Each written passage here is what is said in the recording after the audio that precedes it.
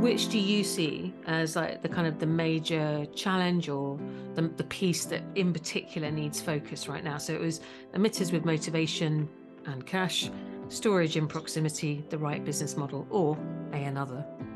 Yeah, I think with that list, I would most definitely start with the right business model.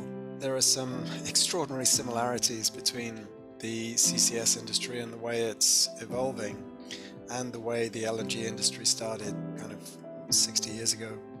One of the challenges with CCS is that it requires considerable upfront capital. You know, there's a lot of pre-productive capital involved before you then get the revenue stream. And then the question is, well, how resilient is that revenue stream?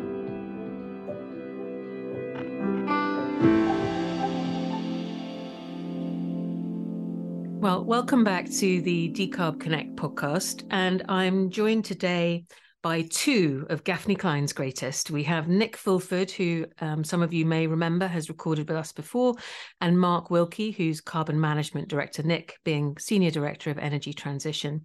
And we're here to talk more generally about the evolution of the carbon capture and storage value chain, in part because Decarb Connect and Gaffney Klein had a collaboration around a report on this, which will be in the podcast notes, and you're welcome to download that. But, you know, that bluntly was put together sort of late last year, early this, and things have already moved on at a pace. So we'll also be looking for kind of more recent kind of perspectives and anything that the guys can share. So thank you very much, Mark. Thank you very much, Nick, for joining me. Yeah, it's a pleasure. Yeah, looking forward to it. Good. So we'll start with my classic lazy podcast person's question, which is to get my guests to introduce themselves. So Mark, as the first timer on the podcast, perhaps you could give us your background and how have you arrived at this point in time, by which I mean personally, professionally, what's drawn you into this kind of work? Yeah, well, I've been in the energy sector 25 years, 20 years, believe it or not, in renewable energy. But it's been over the past 5 years, started broadening to looking at decarbonisation. So back in 2018, worked with Heineken, leading their renewable energy program.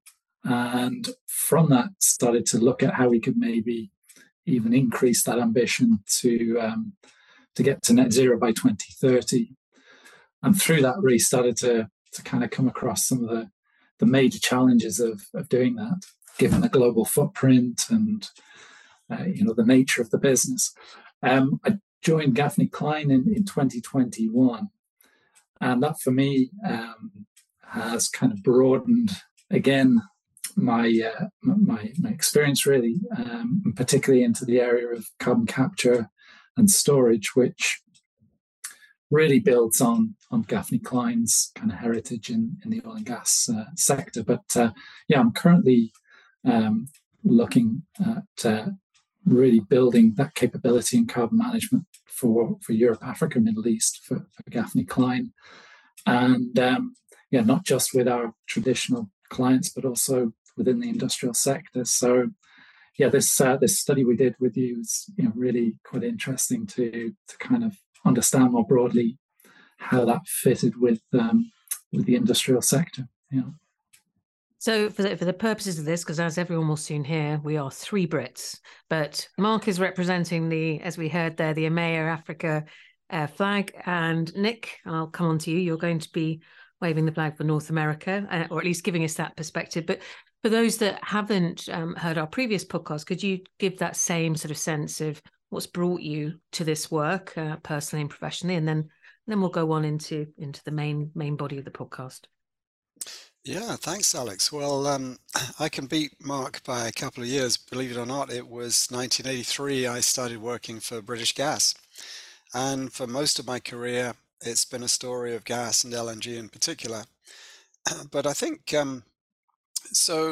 interestingly, at the point where Europe started to get very picky about its LNG supplies and the carbon footprint, particularly France, and an LNG contract that was disapproved by the French government, that provided a kind of an incentive, a kind of a wake-up call to the LNG industry in the US that they needed to start thinking about carbon. And so in a way, it was that that sort of drew me into the CCS space, through LNG. But of course, since then, a whole range of industries, ranging from sort of fossil fuel, petrochem, right down to cement, iron, steel, etc., have become interested. So really, the last 3 or 4 years has been really quite a ride, in the sense that we've gone from vague interest to how can I do something about this, to money being put in and steel being put together. So it's been an extraordinary journey, and one I continue to find fascinating as it kind of, it sort of develops on an almost daily basis. Yeah, that sort of reflects a lot of what we at the Decarb Connect team see as well. In that, when I first built the business, I assumed it would be relatively slow moving. A lot of these industries have a reputation for perhaps being slower moving, very well established. But actually, the conversation around decarbonisation, the activity around it, seems to be shifting every 4 to 6 months, so that we're in such a different place than I would have expected 3 years ago when we launched. I just want to take this opportunity to thank our production partner and sponsor, Jano Media, for their support in delivering the Decarb Connect podcast. Over the last few years, they've helped us to facilitate great conversations that connect us with our audience, and their skills and expertise mean that we get to concentrate exclusively on generating the content, the conversations that engage, inform, and inspire. Thanks for those personal intros. And then, Nick, I'll come to you just on Gaffney Klein. Can you just give it a kind of little oversight for those who aren't familiar with the business? We heard from Mark that you're moving into more of the industrial sectors as well. But what's the background to the business and the main focus? Yeah, thanks, Alex. Well, Gaffney Klein, sort of boutique energy consultancy. We've been around for 60 years now, so we've been on quite a journey. And throughout that time, the company has kind of reinvented itself a few times as the industry requirements have changed. And that's very much the case at the moment, that our traditional skills in oil and gas, particularly the sort of geoscience and the subsurface, that's the thing which equipped us to fairly quickly transition into the sort of CCS technology, particularly looking at the geological sequestration. And we've always had a fairly strong facilities group as well, who are, familiar with SMR, ATR, etc., in the context of gas processing, gas reforming. So really sort of put those two technologies together, and you've kind of got a kind of ready-made CCS, practice. So we've been able to sort of utilize that to get a little bit of a head start. And now, I was in the Singapore office the other day, and between Singapore, Houston, London, the amount of resource that we're spending now on CCS and energy transition work is really quite significant. It's probably almost half what we're doing at the moment, I would say. So that's really how we got into it, and how we've developed from the sort of geoscience through to the sort of full value chain for CCS. Okay, thanks for that kind of background. So we are here to talk about the evolution of the CCS value chain. I mean, there's no getting away from it. Wherever you sit in the politics of climate, CCS is a key part of the discussion. You're either in the camp that sees it as the central, middle, essential ground, or perhaps other companies or other points of view see it as the big question mark, the big problem. But we are here to talk about the fact that the CCS value chain is evolving. Wherever you sit in your political views on it, deals are being done, business models are being formed. So we'll get into that. And maybe, Mark, I'll start with you on this question, which is, we use this word evolution for a purpose. It does feel like not just the value chain, but the activity and the narrative and the discussions around CCS really are evolving. I'm wondering what shifts have you seen, perhaps even since you've come into Gaffney Klein, and particularly in the kind of more recent months. What is it that you're seeing, hearing, sensing is evolving? I think it's a good question. And CCS as a concept has been around quite a number of years. It's seen a few kind of false dawns, but I think the general sense is that things are really moving. But first of all, one of the key evolutions is from an application perspective. So what we have seen up until, I'd say, fairly recently, the last few years, dominant application for CCS was really for enhanced oil recovery. So that was taking CO2, principally from natural gas processing plants, and injecting that into a hydrocarbon reservoir to improve the flow of oil. What we are seeing fundamentally now is a complete shift in terms of the CCS projects that are being developed today to actually permanent sequestration of that CO2, which is fundamentally different. So really locking that CO2 away permanently on the ground. In parallel with that, there is also the U to CCUS utilization. So there is work going on. I'd say relatively small scale, but there are technologies and applications being developed. So I think, first of all, application is one key evolution point, and that is pretty clear. The second one, I think, is probably scale. In terms of scale, I mean in terms of volumes of CO2. So probably with the odd exceptions, like Sleipner up in Norway, which stores, I think it's about 1 million tons per annum. By and large, most of these projects are relatively small scale, kind of less than 1 million, certainly less than 500,000. What we're seeing now today are these clusters, these hubs being established. And the purpose of those are really to bring together multiple emitting sectors, to bring scale, so to bring volume, to increase utilization of these pieces of infrastructure, and therefore to bring economies of scale. And I think the third evolution is really the element of funding and financing. And I think that is by and large a recognition, certainly politically by a number of countries, that CCS is by no means the silver bullet. I don't think anybody who works in the sector believes that, but it does have a fundamental role. And if we are to get to net zero, it will have to play a role. And that is not just about decarbonizing CO2 sources from burning of fossil fuels. That is about capturing process CO2 from things like cement manufacturers. So if we want to continue using cement, we're going to have to, in some form, have an amount of CCS. So for me, I think the key kind of piece of evolution over the past 3 years is probably application, so move towards sequestration, scale. It's rapidly growing, and we see it continuing, and then support, so policy and financial support to underpin that. And I think with that, we're kind of seeing a next phase of evolution, which was, I guess, part of the discussions in the report was around commercial models and so on. That again, to me, is an indication of how things are maturing. We're kind of moving away from these pilot projects, these sort of largely government-funded, sponsored projects, into a world where actually there is an expectation in the not so distant future that this becomes a utility, and there are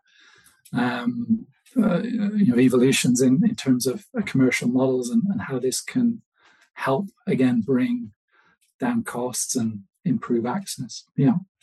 And Nick, from your seat in Houston, which is obviously the epicenter of all things energy in the US, I mean, the last few months have seen a real sharp change in energy, I would say, around this, or at least that's what it looks like. How does it feel to you? And what have you seen in that, again, around that kind of idea of how the value chain is evolving? I couldn't agree more, Alex. It's the last the last 6 months even has seen this extraordinary sort of extrapolation in activity, and ultimately it's to do with sort of three things. One more general and another specific. And, one is the change of administration in the US and the adoption of a much more sort of carbon-centric federal policy. And then following on from that, we've got the infrastructure bill, which has introduced Department of Energy grants, different tax treatments, and so forth. And then we've got the Inflation Reduction Act, which has significantly bumped up the tax credits under 45Q. And essentially, it's created this kind of pot of free money, effectively, which developers and people like private equity players can sort of leverage and do what they will. And the result is both a kind of an engineering wave of activity where the geology is being investigated much more. People are kind of drilling and creating projects. And then the other aspect of it, which I find fascinating, is that for each of these projects, you've got your engineering team of geoscientists, engineers, process folks and what have you. And then you've kind of got this other team in the background who are, kind of Harvard MBAs, they're finance people.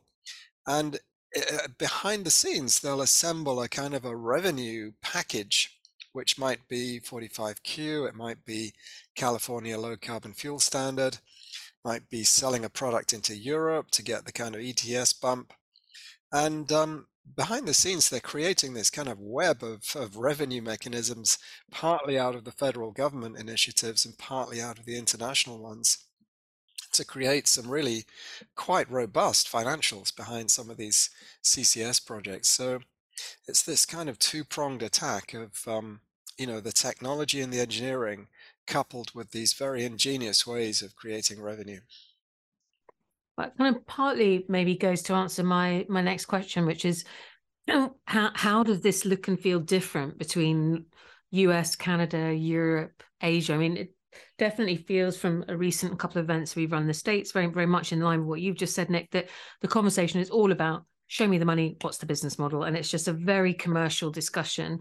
In Europe, it feels, I don't know, I can't put my finger on it, but I suppose because we don't have the same kind of tax equity structures or things like I don't know, it just feels like a very different conversation. So Mark, I wonder, like, if you were going to characterize the conversations you have in Europe, how does it differ from what we're sort of seeing and describing about North America?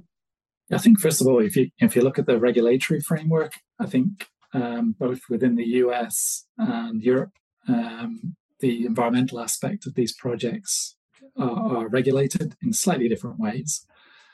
But I think the key difference is probably from the economics and financial perspective. So within Europe, these projects really are being sponsored directly by the governments. So within Northern Europe, we have the UK, Denmark, Norway, the Netherlands, all pushing ahead with their various programs. And in some cases, those governments are taking a stake in those projects through equity, or indirectly, they're obviously putting money into those projects and sharing risk. And I think as a consequence of that,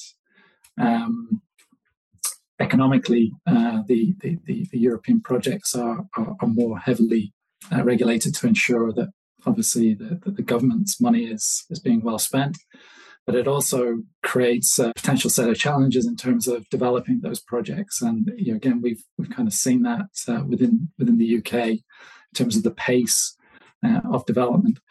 If you compare that with the US, as you say, the private capital markets really been encouraged to participate, and it's very clear what the potential sources of revenue are for those projects.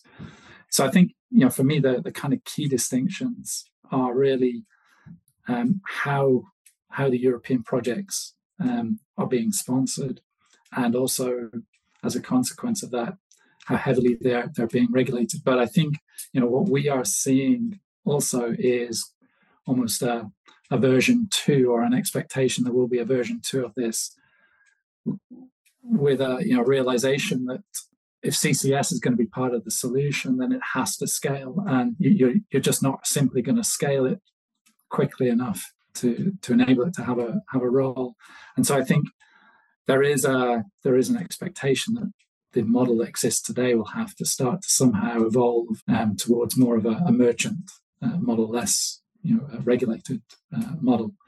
And although the US is kind of seen as being very successful in terms of creating interest, also it isn't without its challenges. But I think we're still yet to kind of come up with what is the ideal model.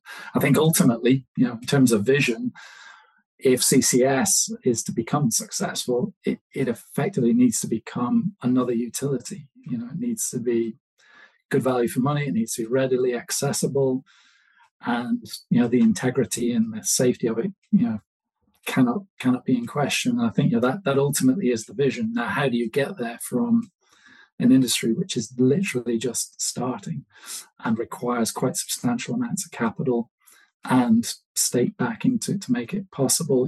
There is quite a journey and quite an evolution that has to happen. And I'm going to address this question to Nick, but Mark, do jump in. But Nick, you were saying before we came on air, you'd been in Singapore recently.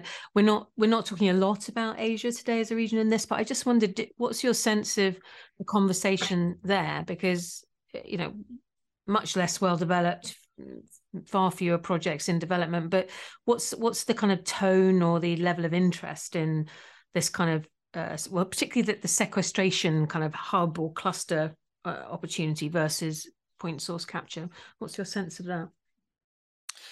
Well, my sense is that interest is very high indeed.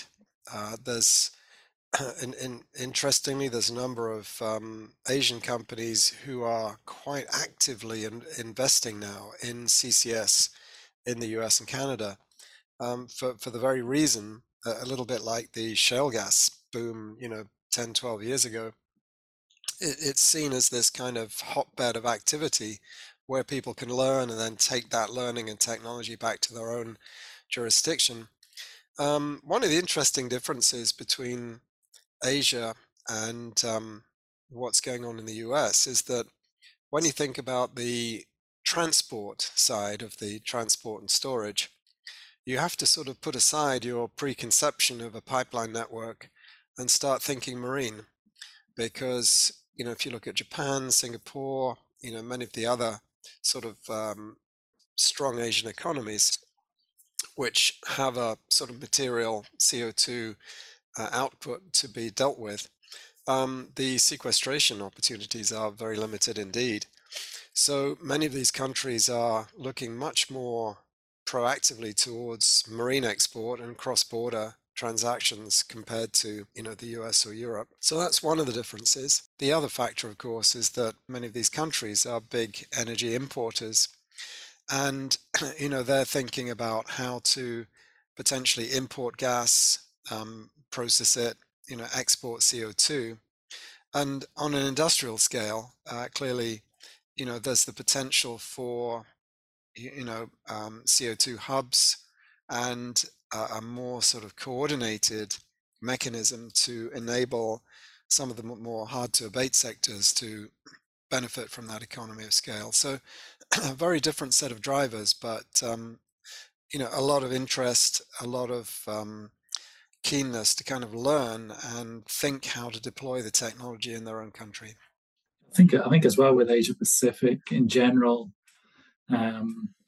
the carbon market is still relatively immature. There is obviously voluntary carbon market within Australia, but outside of China, there isn't much materially of a compliance carbon market. So I think first of all that is a challenge for development of many projects there. But I think also what you see within Asia Pacific is a number of the national companies taking the lead on developing at least an initial demonstration project, and in the absence of carbon pricing and maybe some of that regulatory and policy framework which is being laid out elsewhere, and is kind of the foundation blocks really for development of some of these more advanced markets. You see the NOCs taking the lead, But I think, particularly within Asia Pacific, one of the really interesting areas is Australia. So I think we saw this week actually Santos signed off on 4 agreements for storage of CO2 through their Bayu-Undan project, which is up in the Northern Territory. So they're looking to take CO2 and inject it into a depleted gas field in Timor-Leste. And yeah, they're largely leveraging voluntary carbon market, the ACCU system in Australia. But again, I think it kind of exemplifies the importance of having the policy and regulatory framework as the foundation block. You kind of need that in order to set the ground rules, to kind of minimize the risk, investment, and long-term kind of ownership and operation of these projects. And Australia has managed to implement that, albeit kind of state by state. So I think as Nick says, the transboundary element is really interesting, and shipping, and I think seeing how some of these countries within Asia Pacific are beginning to lay out the sort of policy and regulatory framework will also be interesting. So we also got Indonesia beginning this year indicated that they would start to encourage the storage of CO2, which has been a kind of a complete switch from completely outlawing. Okay, slight shift then. We'll go back to the kind of starting premise, which was this report that we put together and worked in partnership with you on. And one of the things that we'd been sort of pushing for, particularly from partly the industrials, but also from some of the project developers, was a sense of we mapped out the opportunity, we mapped out the interest, but what were the blockers, or more positively, what were the key elements that we needed to really come together for the value chain to come to full fruition? So things that came back from that were, we need emitters with a real motivation who are willing to make those upfront commitments. We need storage in proximity, although based on our off-air discussion before this, I'm interested to see whether you challenge that. And then the right business model. So I'll come back to you, Nick. Of those 3, or is there another, which do you see as like the kind of the major challenge, or the piece that in particular needs focus right now? So it was emitters with motivation and cash, storage in proximity, the right business model, or another. Yeah, I think with that list, I would most definitely start with the right business model. I mentioned at the start of the podcast that a lot of my kind of background and career has been in LNG, and there are some extraordinary similarities between the CCS industry and the way it's evolving and the way the LNG industry started kind of 60 years ago. And one of the challenges with CCS is that it requires considerable upfront capital. There's a lot of pre-productive capital involved before you then get the revenue stream. And then the question is, well, how resilient is that revenue stream? For 2 reasons, really. One is that as with early LNG, it requires a very strong balance sheet and a very strong sort of credit element all the way along the value chain, from the emitter through the transportation, through the storage entity, because of this deployment of capital and because of the revenue risks and so forth in terms of this very long-term cash flow that's required. So that's one similarity. And even if you look at 45Q or some of the other mechanisms, they don't necessarily go into the long term. Even 45Q has a finite period to it, which is often not really enough to properly support the business case. So you kind of have to believe that some element of regulatory support or tax credit or something will continue indefinitely in order to get to the economics. And there are some investors who are so convinced in the determination of global societies to address CO2 that it's, well, whatever it costs, it'll have to be paid for. And then there are others who look at it and say, well, the whole industry is supported by government funds and subsidies, which could be switched off at any moment, given the sort of current fiscal crisis that most governments are encountering. So, I'm not going to invest. And then the other element of it, which again is a little bit like LNG, is that most of the CCS projects which are being built at the moment are relatively confined. It's maybe one big emitter and a sequestration site. And very rapidly, I think that business model is being exposed as being, somewhat vulnerable, because you've got, an emitter and a storage entity who depend on one another entirely for, a resilient cash flow. So that's why the industrial hubs, the larger scale projects are coming in. But creating that sort of market in CO2 is going to take some time. And until that happens, there is going to be these sort of very big exposures which people suffer from. But obviously, the other factors, are highly important as well. And maybe I should let Mark continue the answer and carry on with that. It's very difficult to kind of to pick one. I know that's the question, but I think one of the challenges is that it is actually a multifaceted problem or challenge, let's say. So I think you're really, the biggest challenge, I think, is bringing together each of those facets at the right time. So from a commercial perspective, there's also huge coordination risk, not only along the CCS value chain between the emitter, the transportation, and the storage, but it also requires quite an amount of coordination between each of the emitters to commit to being part of a cluster, and ultimately to have sufficient volume to make that viable. And I think even with some of the more mature projects in terms of development, we see questions around how risk and liability can be commercially managed. And I think, again, that's where government is not only a bank, but it also can provide the guarantees and the assurance to the investors and the operators necessary to be able to make this a viable project. So I think the challenges even for the projects that are going through development at this point are addressing the commercial model, the potential risks and liabilities, and then ultimately the coordination between each of the various parties along the value chain and in proximity to those hubs and clusters, which is really necessary in order to make these viable whole projects. Okay, well, on to the next big piece of the puzzle then, which is the financing required to get, whether it's a small or a medium or some of these mega hub projects off the ground. What is your sense of the appetite for investment and finance for these sorts of projects? Nick, I'm going to come back to you. I'm kind of interested in your kind of thoughts on, in the US, obviously we see the rise of the tax equity investor, or rather the rise, at least in CO2 terms, of a tax equity investor, because they were always there in renewables.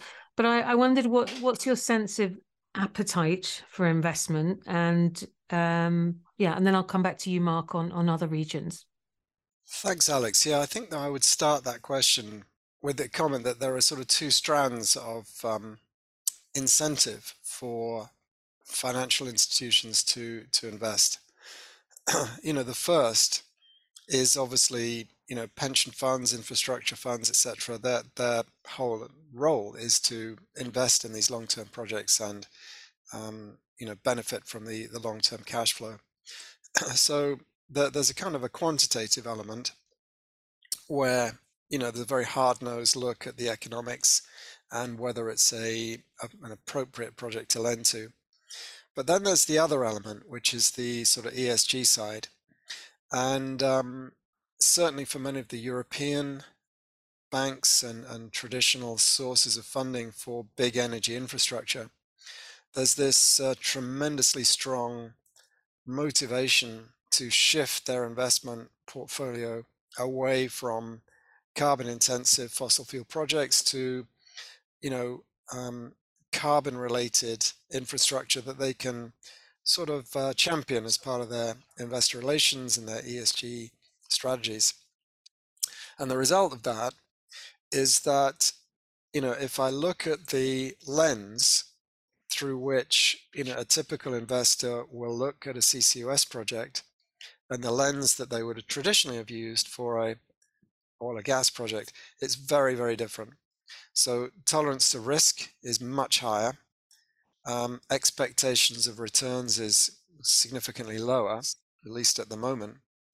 And the result is that projects which normally wouldn't see the light of day because of the risk and the requirement for capital are actually being tolerated. And up to a point, and obviously people aren't betting the farm on this, but up to a point, there's an acknowledgement that it's an emerging sector. Equally, some of the financial institutions are sort of looking at it thinking, well, this looks like it could be $1 trillion business, and we'd better not get left at the starting gate through not having invested.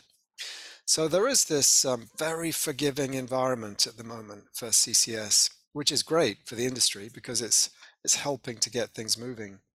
But in time, of course, that will tighten up, and a very much more robust set of criteria will be applied. So that's kind of how I see it at the moment. I mean, I think particularly within Europe, Middle East, and to an extent Asia Pacific, just the limited number of projects means there's actually a shortage of projects rather than a shortage of capital. I think the conversations we've been having with lenders who have a mandate to support energy transition projects, they're really short of projects, and I think that is definitely the case, certainly within Europe. And again, I think it just comes back to how the sector is being supported. I think that will change, that will evolve, and as I guess as the state kind of rolls back and it becomes maybe a more kind of open commercial model, there'll be a greater opportunity for investment projects. I think within the Middle East, the projects we're seeing there are largely being financed off balance sheet by the national oil companies, not exclusively. So that they are also entering into joint ventures, but again, relatively few projects which don't really require support from the private capital market. And I think that is in complete contrast to what we've seen in the US, where, as Nick said, we've got kind of virtually every range of investor, from equity investors, institutional investors, banks, looking to see how they can support this. And then Asia Pacific, I think, again, just a reflection of the relatively few number of projects. It's probably too early to say, but most of those projects are being funded really by the oil and gas operators that are developing the storage and the transportation infrastructure. So I think, I'd go along with sort of Nick's analysis, but I think it's probably too early to say what the appetite is more broadly until we kind of get through this first phase of just establishing the initial pieces of infrastructure and the market can scale. So Nick, we've talked about evolution of the value chain from that point on financing through to who's getting involved, the business models and so forth. What, as we sort of close out this discussion, what would be, well, two things. One is, what's your sense of over the next year? What are you expecting to see in the next round of change? We've said that this is conversation, a sector, a range of technologies, projects that are changing all the time. What do you expect to see in this next phase? And then is there a call to action, or whether that's a group or a kind of type of activity that you think is needed to push this forward? Well, very briefly, I kind of see those two questions as being linked in a way, because the as I look at the means of controlling carbon and moving to this lower carbon world, you've got the sort of CCUS school of thought, which is, well, we have these carbon intensive industries which need to be abated. And then there's the kind of visionary school of thought, which is, well, it's all very well doing this CCS, but at the end of the day, we need to move to hydrogen and completely green fuels. But, the reality is that CCS technology is proven. In many cases, the technology has been around for years, and it's a very deliverable strategy which has a material impact on carbon emissions. So for me, the next year, I think, might see an increasing recognition of that as the difficulties of a complete switch to carbon-free fuels start to become better understood, the costs become better understood. And so in terms of the call to action, I think it very much is trying to get a clearer strategy going moving forward, which perhaps places more emphasis on CCS and actually delivering carbon abatement technologies, as opposed to debating about these long-term visionary strategies, which may, probably will ultimately get delivered, but it's not something that's deliverable right now. Okay, thank you. Thanks for that. And Mark, your chance to close us out. What's your sense again on the kind of, this kind of short range future, what you're expecting to see, and again, a call to action or what you think is needed to really kind of keep stepping forward? Yeah, I think there's general acceptance that CCS has a role to play. I think, as we kind of briefly discussed before the podcast, at the end it is a piece of infrastructure. It is going to take some time to develop and to implement, as with any infrastructure. The additional challenge we've got on top of that is it's obviously an entirely new type of infrastructure. So I think even if we're looking, when we talk about short term, I think if we're looking at the short term of 10 years, let's say, we really need to be taking steps right now to move on those initial projects, because it's going to take so long to see those through to fruition. I think through the lens and through the looking specifically at the European market, I think the kind of medium-term challenge is really how do we shift from what is really a handful of projects and really leverage those to create a market that is big enough to take emissions from the region and do that quickly enough.